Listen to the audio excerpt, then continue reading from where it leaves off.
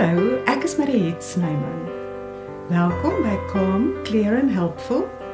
Weeklikse episodes oor hoe om met sorg om te sien na jouself en ander. Ons onderwerp is: My kind is gay. 12 vrae wat ouers vra. My gas is Dr. Marieke van Logrenberg, pastorale narratiewe terapeut van Pretoria. Welkom Marieke. Dankie Mariette. Net vir ons luisteraars se inligting, na ons gesprek gaan Marieke vir ons haar 3 beste wenke oor kinderopvoeding gee en dan is dit tyd vir 'n verbeeldingsvraag. Marieke, jy's nie gay nie en jy het nie 'n kind wat gay is nie, maar deur die jare het jy regtig gay mense se hartklop gehoor. Hoe lank werk jy al in die gay gemeenskap? Mariette, ek dink dit is al meer as 20 jaar, want ek weet ek het 'n ere lidmaatskap van die Gay Kerk in meer as 20 jaar gelede gekry, so dit is al 'n rukkie. Ja. Vandag kyk ons na 12 vrae wat ouers vra en die eerste een is: wat beteken dit as my kind gay of homoseksueel is? Ek dink die eerste ding wat ek sommer hier aan die begin graag wil sê is, ons moet onthou gay mense is nie 'n homogene groep nie. Maar 'n heterogene groep, net soos heteroseksuele mense. Want ek dink dis 'n feit wat ons maak om te dink gay mense is so. En dis dan waar die stigmatisering en die diskriminasie ook vashou plek kry. Gay wees is 'n gesonde variant van menslike seksuele oriëntasie. Dit beteken net eenvoudig, my kind is spiritueel, kognitief, emosioneel en fisies aangetrokke tot iemand van dieselfde geslag. Dankie. Weet ons wat veroorsaak dat iemand gay is? Ja, maar dis 'n vraag wat algemeen gevra word en eintlik is die antwoord daarop so moeilik. Dikwels antwoord mense sommer maklik oor 'n baie komplekse onderwerp. Ek dink nie iemand weet 100% presies hoekom mense gay is nie. Dis 'n komplekse kombinasie van biologiese, sosiale en psigologiese faktore. Daar's baie teorieë oor gay wees. Vroeë teorieë was gewoonlik afwesige pa, dominante ma. Ek dink dan moes almal na die Tweede Wêreldoorlog wie se pa dood was nie in die oorlog gay gewees het. Nou, en ons weet dit is nie so nie. 'n ander persepsie oor gay wees is hoekom mense gay is alle gay mense is seksueel gemolesteer, wat ook glad nie waar is nie, want in my praktyk is van my heteroseksuele kliënte wat ek sien gemolesteer. So dan moes hulle nou almal gay gewees het, né? Of van die vroeë teorieë was ook dis 'n geestesafwyking. En dan terapie wat daar uit hierdie siening gevolg het, was dan aversieterapie, waar skokterapie ter sprake was, en psigoterapie gewoonlik om te probeer om 'n gay persoon heteroseksueel te kry. Gelukkig het die Amerikaanse psigiatriese vereniging alreeds in 1973 gay wees afgehaal van hulle lys van geestesafwykings.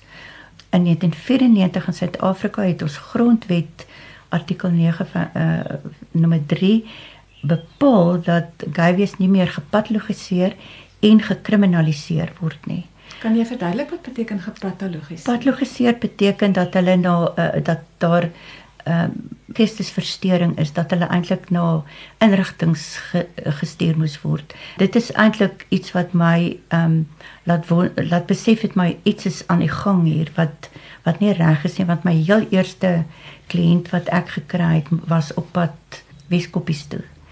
En uiteindelik niks mekeer nie. Hoe meer ek met hom gesels het ek besef hy mekeer niks nie. En daardie ou is vandag 'n suksesvolle sakeman. En ek weet hy het nou die dag vir iemand gesê, as hy nie met my in 'n gesprek was daai tyd nie, was hy in Weskoppies. So gelukkig is dit daardie wat kan ek sê mispersepsie oor gay wees is darm met die tyd reggestel, ook in Suid-Afrika. Meer resente teorieë, mense het toe begin soek na gay geen, want ergens moet dit 'n genetiese oorsprong hê. Interessant van 'n baie groot studie wat in 2019 gedoen is. Die grootste studie wat nog tot op hede aangepak is. 500,000 mense, proefpersone het aan die studie deelgeneem. Die ou se naam is Andrea Ganna. Hy is verbonde aan MIT. En hy het nou finaal bevind, daar is nie 'n gay geen nie. Ek dink genetika het hy gesê speel omtrent 1% by gay wees. Dis baie min. Dis baie min, dis eintlik weglaatbaar min. En deur die jare was daar ander navorsers soos Ivanka Savic, wat daar feromoon navorsing gedoen het, wat bevind het gay mense se breine reageer verskillend van heteroseksuele mense wanneer hulle feromone ruik. Feromone is hormone wat seksuele opwelling laat plaasvind. Sy het dit reukloos geabstraheer en reukloos gemaak. So hulle het nie geweet wat hulle ruik nie. Wonderlike navorsing wat sy gedoen het. En dan in 2012 William Rice in Amerika aan die Universiteit van Chicago, hy het begin met epigenetika as rede vir of oorsaak vir homoseksualiteit. En natuurlik ons eie professor Michael Pepper hier aan Pretoria Universiteit het hier in 2015 ook belangrike werk gepubliseer wat ook epigenetika sterk voorstel as rede vir of oorsaak vir homoseksualiteit.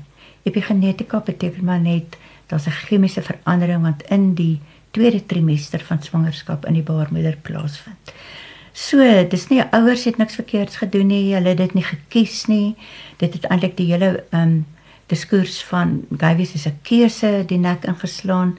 En interessant, hierdie Andrea Ganna wat nou hierdie baie groot studie gedoen het, ondersteun ook epigenetika as 'n oorsaak van homoseksualiteit.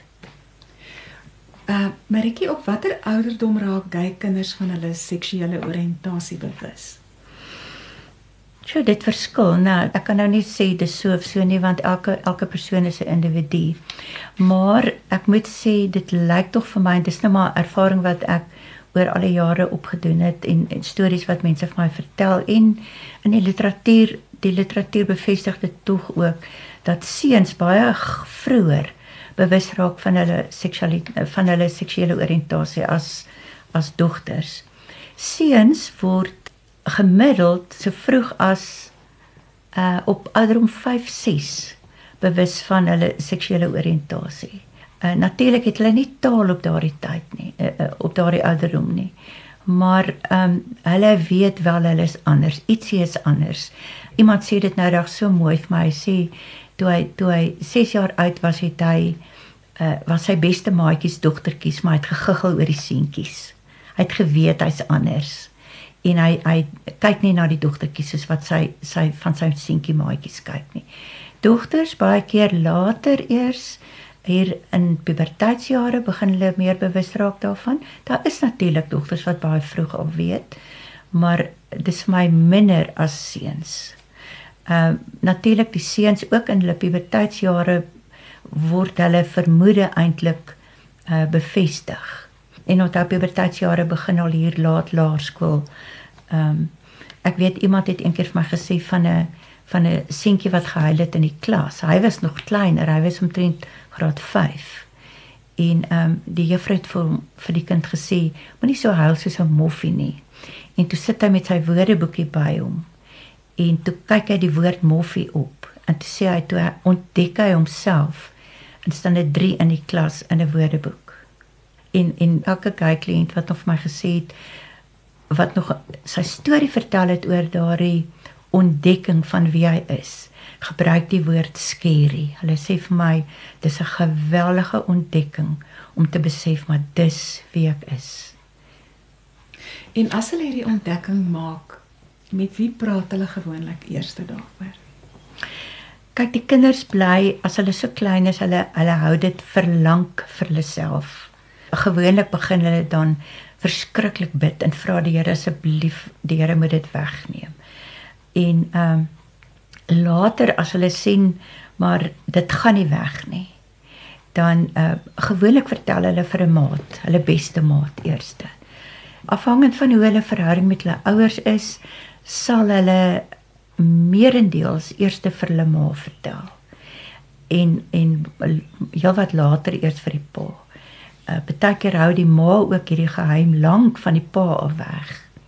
Maar dis interessant, weet jy, ek het ook gevind dat later, as die kinders nou regtig uit die kas uitkom, as hulle ouer is, dan lyk dit asof die paas die kind se gay wees beter hanteer as wat die ma's dit hanteer. Dis interessant. Ja. Nou gestel ek is 'n ouer wat vermoed my kind is gay, maar ek is te bang om te vra. Wat moet ek doen? Dis nog 'n goeie vraag wat jy vra, want ek dink baie ouers loop met daai onsekerheid. Want die meeste ouers sê vir my, as hulle nou eers bietjie rustiger raak oor die kind wat gay is, dan sê hulle vir my, weet jy wat, eintlik het ek dit geweet van kleintyd af. So hulle vermoed dit baie sterk. Maar onthou, taal skep betekenis, taal konstitueer betekenis. En die oomblik as jy 'n ding vra en jy kry 'n positiewe antwoord, dan word dit eintlik waar. Dis waar. En ek dink ouers is te bang vir die waarheid. So hulle is huiwerig om te vra. Ek sou sê, bid, as jy 'n gelowige ouer is, bid en wag, leer maar geduld. Want die kind is nog in 'n ontwikkelingsfase. En as jy met die kind wil begin praat, skep maar 'n veilige geleentheid om te gesels. Moenie as daar nou 'n onder ons sê in die gesin is nou skielik daaroor begin praat nie. Of kry inligting, praat met 'n gay vriendelike terapeut of met jou predikant. Mens moet ook maar mense versigtig kies, want almal is nie altyd gay vriendelik, of miskien is dit nie juist gay vriendelik nie, maar hulle is net nie so ingelig nie. So ek dink wat baie ouers doen, byvoorbeeld as hulle Will and Grace kyk op TV, dan maak hulle verskriklike negatiewe opmerkings oor gay wees. Of 'n pa sal byvoorbeeld sê, ag nee sis man, as een van my kinders ooit gay is, skiet ek hom dood. En sulke amper dreigemente en verwerpende uitsprake oor gay mense gaan nie jou kind gay maak nie. Inteendeel, dit vervreem jou kind eerder. En dit maak eerder dat hy nog langer wag voordat hy gaan uitkom by jou. Ek het kliënte wat al op pad 60 toe is, wat eintlik vir my sê, hulle wag dat hulle ouers doodgaan voordat hulle uit die kas uit sal kom. En as ek dan met hulle gesprek voer, dan kom dit dikwels uit dat hierdie vroeë dreigemente en snedige en herhalende opmerkings oor gay wees deel van die gesinsgesprekke was. Ja, so as ouers dit vermoed, moet hulle baie mooi kyk na wat hulle sê. Ek dink hulle moet baie versigtig wees wat hulle sê, want 'n kind onthou dit. En hulle kom sit hier by my en hulle sê vir my, gisterand het my pa of my ma dit gesê. Ek het hulle ma gehad wat absoluut oortuig was haar kind is met 'n bose gees vervul, en sy het op 'n stadium selfs die kind saam met haar dogter na my toe gebring, en sy kon regtig nie langs die kind sit nie, en die hele tyd sê sy vir my, ek voel die bose geese in die lug in hierdie vertrek, net omdat my kind hier is. Dit is 'n verskriklike ding want taal, soos ek sê, dit skep soveel betekenis, en daai kind gaan dit nooit vergeet nie. En wanneer dan 'n kind of volwassene dan uitkom, of uit die kas klim, soos ons baie keer sê, watter maniere kan hulle gebruik om dit te doen? Ek weet jy gaan later ietsie sê van daai gelowige boekies wat ek saamgestel het, maar in een van daai boekies is daar 'n uitkombrief van 'n seun en van 'n dogter. So briewe is nogal 'n gewilde manier om uit te kom. Deesdae WhatsApp boodskapies, telefoonoproepe, partykeer foto op 'n Instagram waar hy saam met 'n vriend sit, of saam met 'n vriendin, die meisie saam met 'n vriendin sit. Dit is nie altyd die wenslikste manier om dit te doen nie.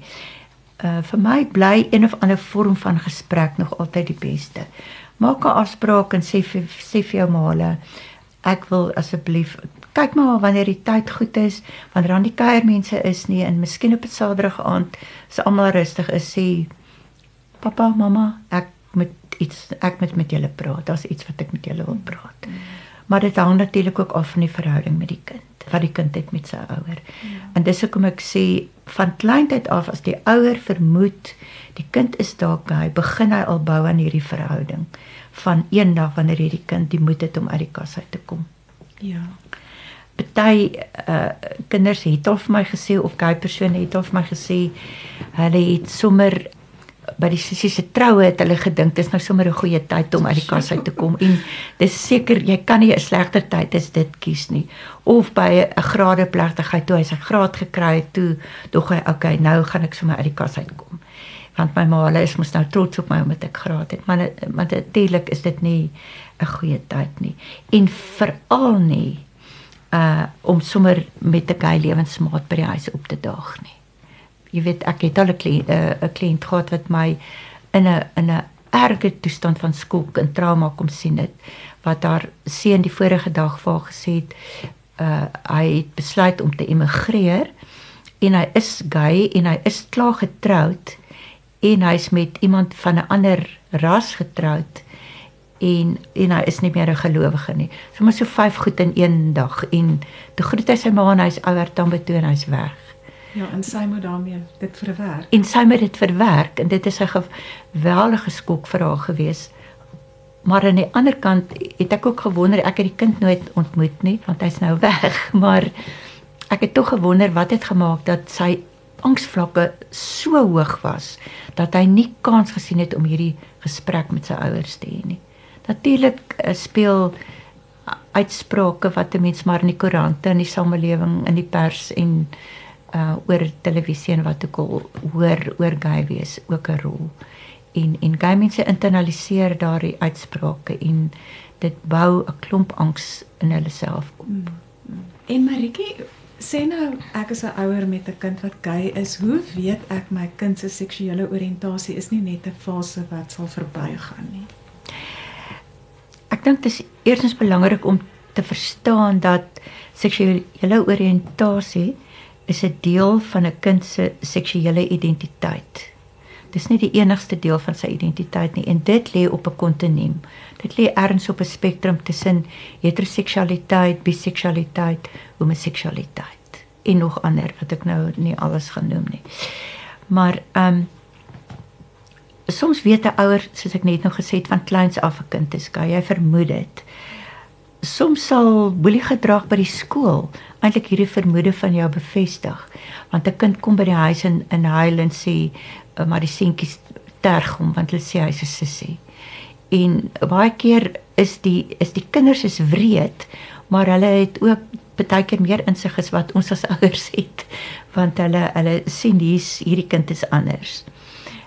Gay wees is meeste van die tyd nie 'n fase wat verby gaan nie.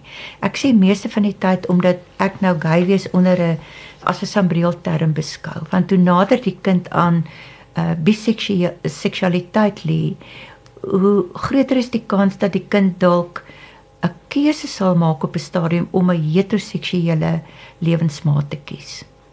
Maar dit sê nog nie hierdie gaan weg nie. Jou biseksualiteit, jou heteroseksualiteit, jou homoseksualiteit is nooit 'n fase wat gaan verdwyn nie. Ja, maar die ding is net, ons weet nie as die kinders so klein is, waar lê hierdie kind op daai spektrum nie. Die kind weet dit self nie. Baie keer sal die kind dit ontken.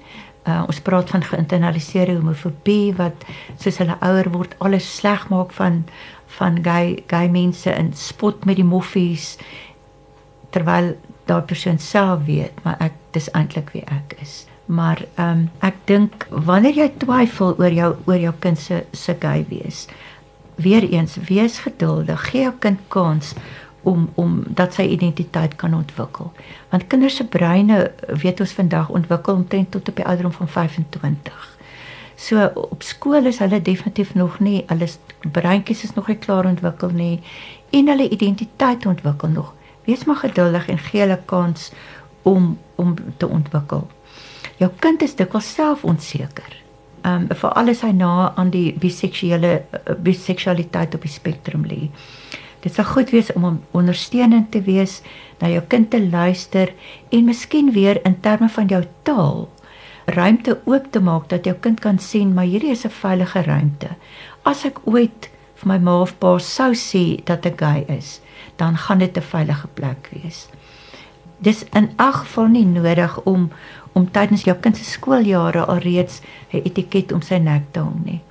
Hoewel, Mariet, ek kry dit baie meer dikwels dat kinders nou op 10, 12 na my toe kom en vir my sê, Tannie, ek is gay en ek weet ek is gay.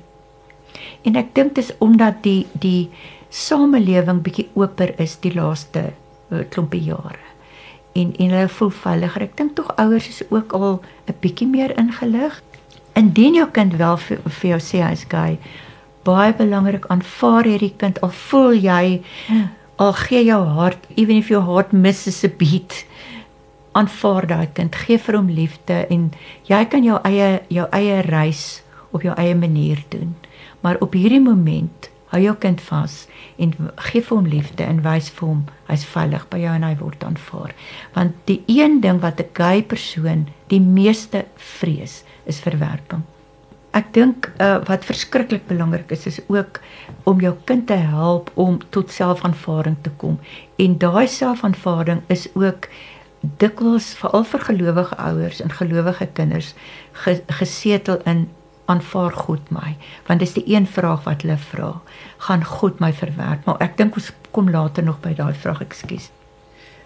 Maritjie, kan ek as ouer vir familielede en vriende vertel dat my kind gay is?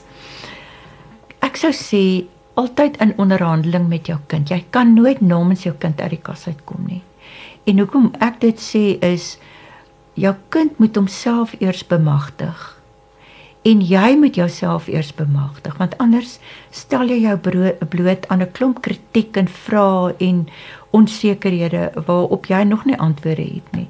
So ek sê altyd vir ouers, jy kan nie namens jou kind, dis sy storie. Jy bly in sy slipstream. Jy praat met hom, vra vir hom, kan ek vir Tannie so en so vertel, kan ek vir hierdie een vertel, maar ek sê nee, moenie vir vriende vertel. Miskien as jy nou 'n heel beste vriendin het wat jy weet jy kan vertrou en want dit is trauma vir 'n ouer. En jy weet daai persoon gaan nie eers vir haar man vertel nie. Maar my ervaring is baie keer as jy dit vir iemand vertel, is dit trauma vir daai persoon en daai persoon is nie opgelei om hierdie trauma te hanteer nie en dan vertel sy vir die man en die man vertel dit vir 'n kind en so voor jy weet is daar 'n hele paar mense wat weet.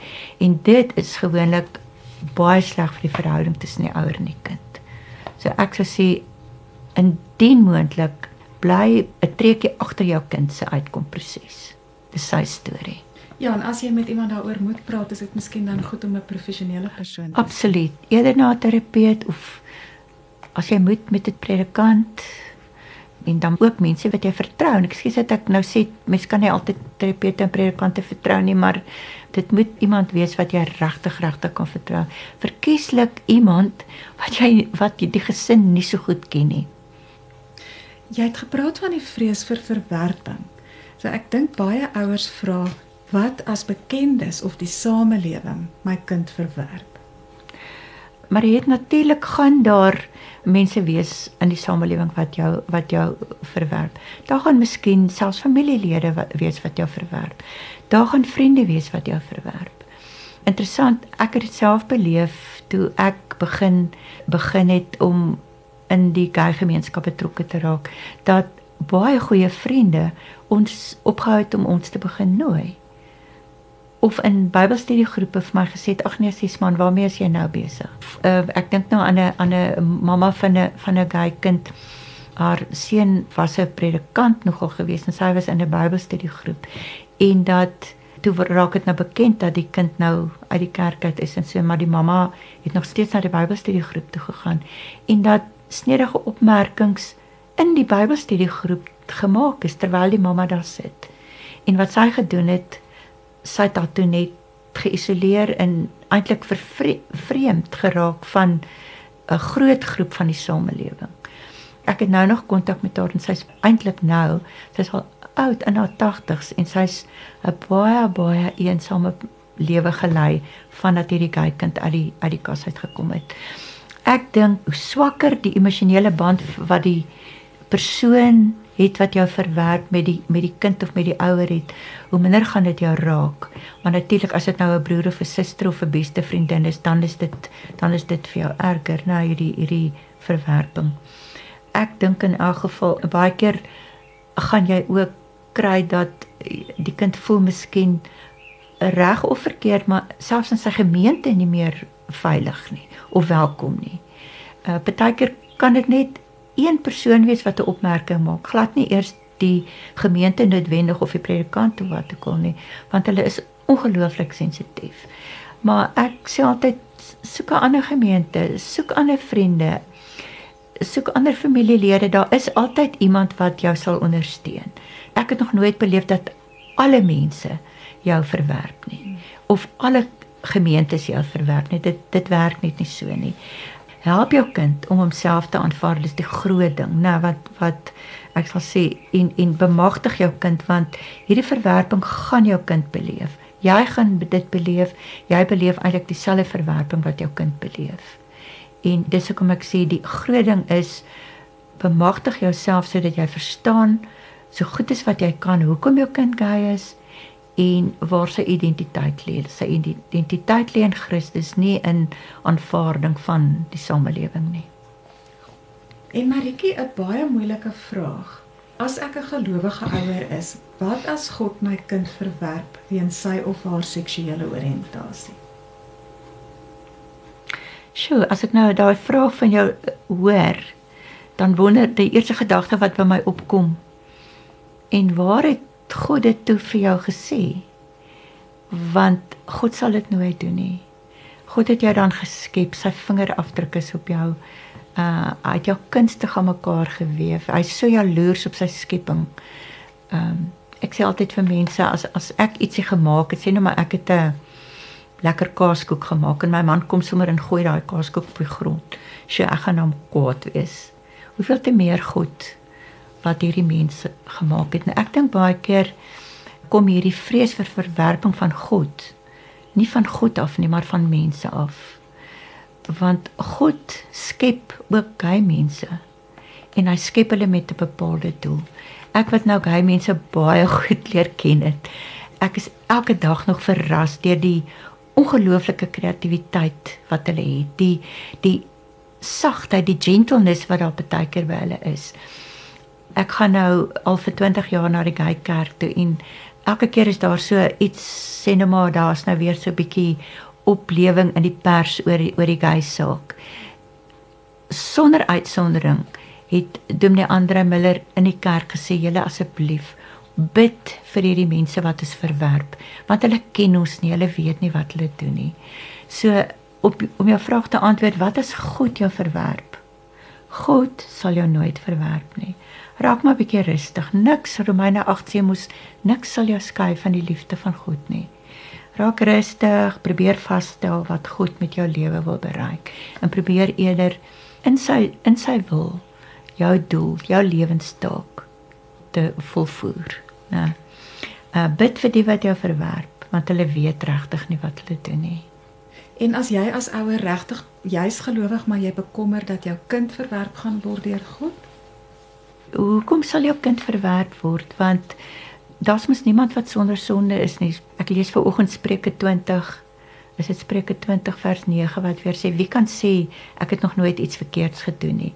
Of Romeine 1 wat so eintlik gebruik word as nou bewys dat God gay mense verwerp, maar as jy Paulus se hele argument deurtrek tot by Romeine 3, as jy daar lees, dat Paulus sê, daar's niemand wat verontskuldig kan word nie.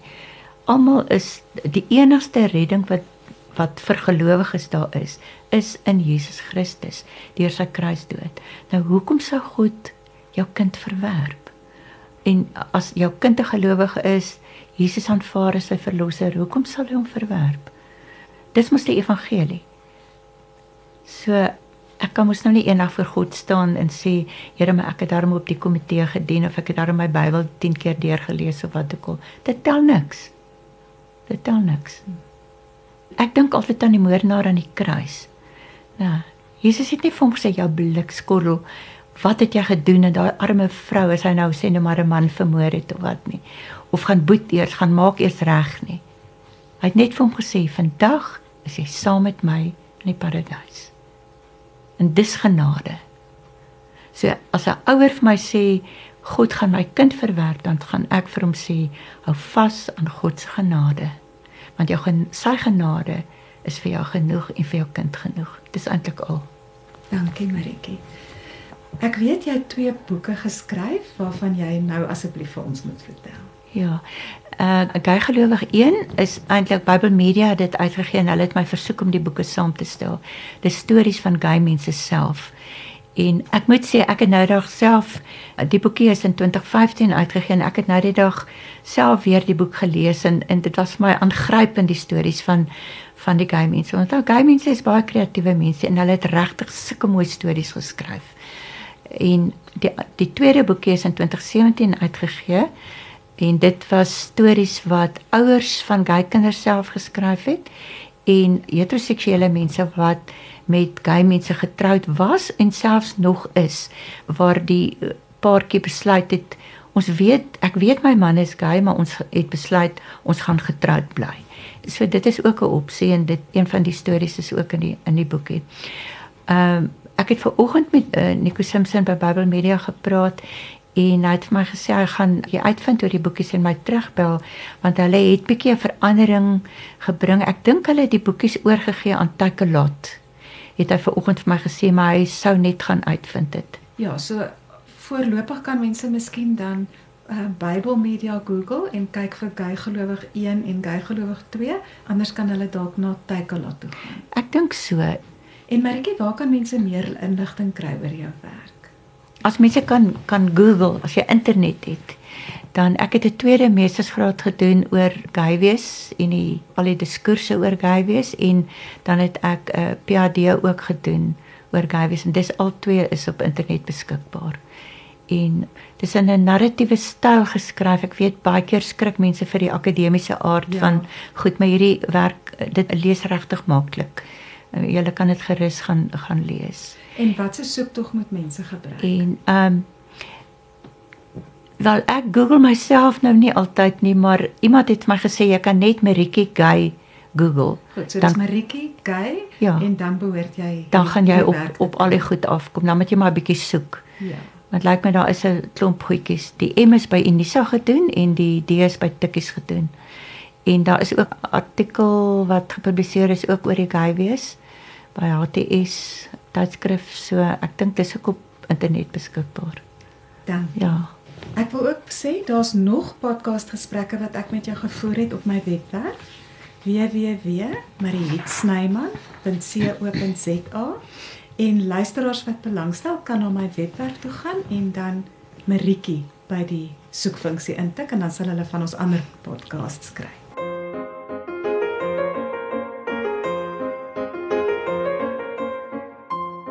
Nou kom ons by jou 3 beste wenke oor kinderopvoeding. Weet, my agtergrond is eintlik opvoedkundige sielkunde.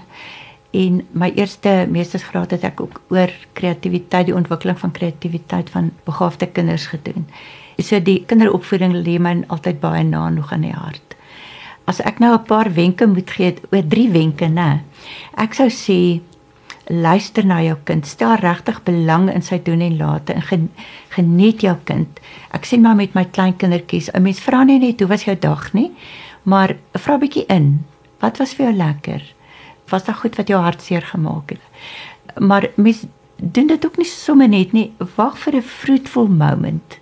Daai moment wat reg is en mens weet dit, jy voel dit aan. Jy kan nie nou terwyl die pompoen besig is om te brand nou dink jy gaan 'n vreeslike goeie gesprek met jou kind hê nie. En dan iets wat nogal toe ek nog studeer het ons vreeslik baie oor straf en dissipline en so gepraat. En vandag weet die sielkundiges al dat om eerder jou kind se dit wat hy reg doen te valideer en te versterk, het 'n baie beter invloed of impak op jou kind as om net die verkeerde gedurig te straf. Natuurlik moet daar grense wees en dan moet reëls wees wat 'n mens onderhandel, maar ons vergeet baie keer om dit wat goed is te valideer. Baie dankie. Nou is dit tyd vir jou verbeeldingsvraag. Okay. En hierdie vraag het nie te doen met die werklikheid soos ons dit ken nie, so jy kan jou verbeelding vrye teels gee. Ek wil vra, as jy vanaand hier in julle huis in Pretoria aan die slaap kon raak met die mooiste geluid in jou ore. Dit kan regtig enigiets wees. Wat sou dit wees? Sjoe, mooiste geluid. Kyk, die klomp gay mense weet mos altyd, hulle moet my nie vra om voor te sing nie, want ek kan nie sing nie. Maar weet jy, deur die jare, kyk die gay voorsang, gay mense is verskriklik, nie almal nie, maar oor die algemeen dink ek, is hulle meer musikaal begaafd as die gewone deursnee heteroseksuele mens. En as ek met die mooiste geluid kan wakker word, sal dit daai voorsanggroep van my wees. Ou Zak en Hannes in daai hele klomp Johan, hulle wat altyd sing. Dit is vir my die mooiste geluid. Dankie Marieke en dankie vir jou tyd en vir die deernis waarmee jy hierdie onderwerp met ons bespreek het. Aan ons luisteraars, dankie dat jy ingeskakel het. As hierdie episode vir jou waardevol was, deel dit asseblief met iemand vir wie jy omgee. Die potsendingsreeks Calm, Clear and Helpful is beskikbaar op iTunes, Player FM, Spotify en Iono FM. Dit word saamgestel, aangebied en geredigeer deur my, Mariet Snyman, en die musiek is deur Mart Marie Snyman. Maak gerus 'n knoop in jou oor om Dinsdae net na 9 te kyk waaroor ons gesels. Mooi loop tot volgende week.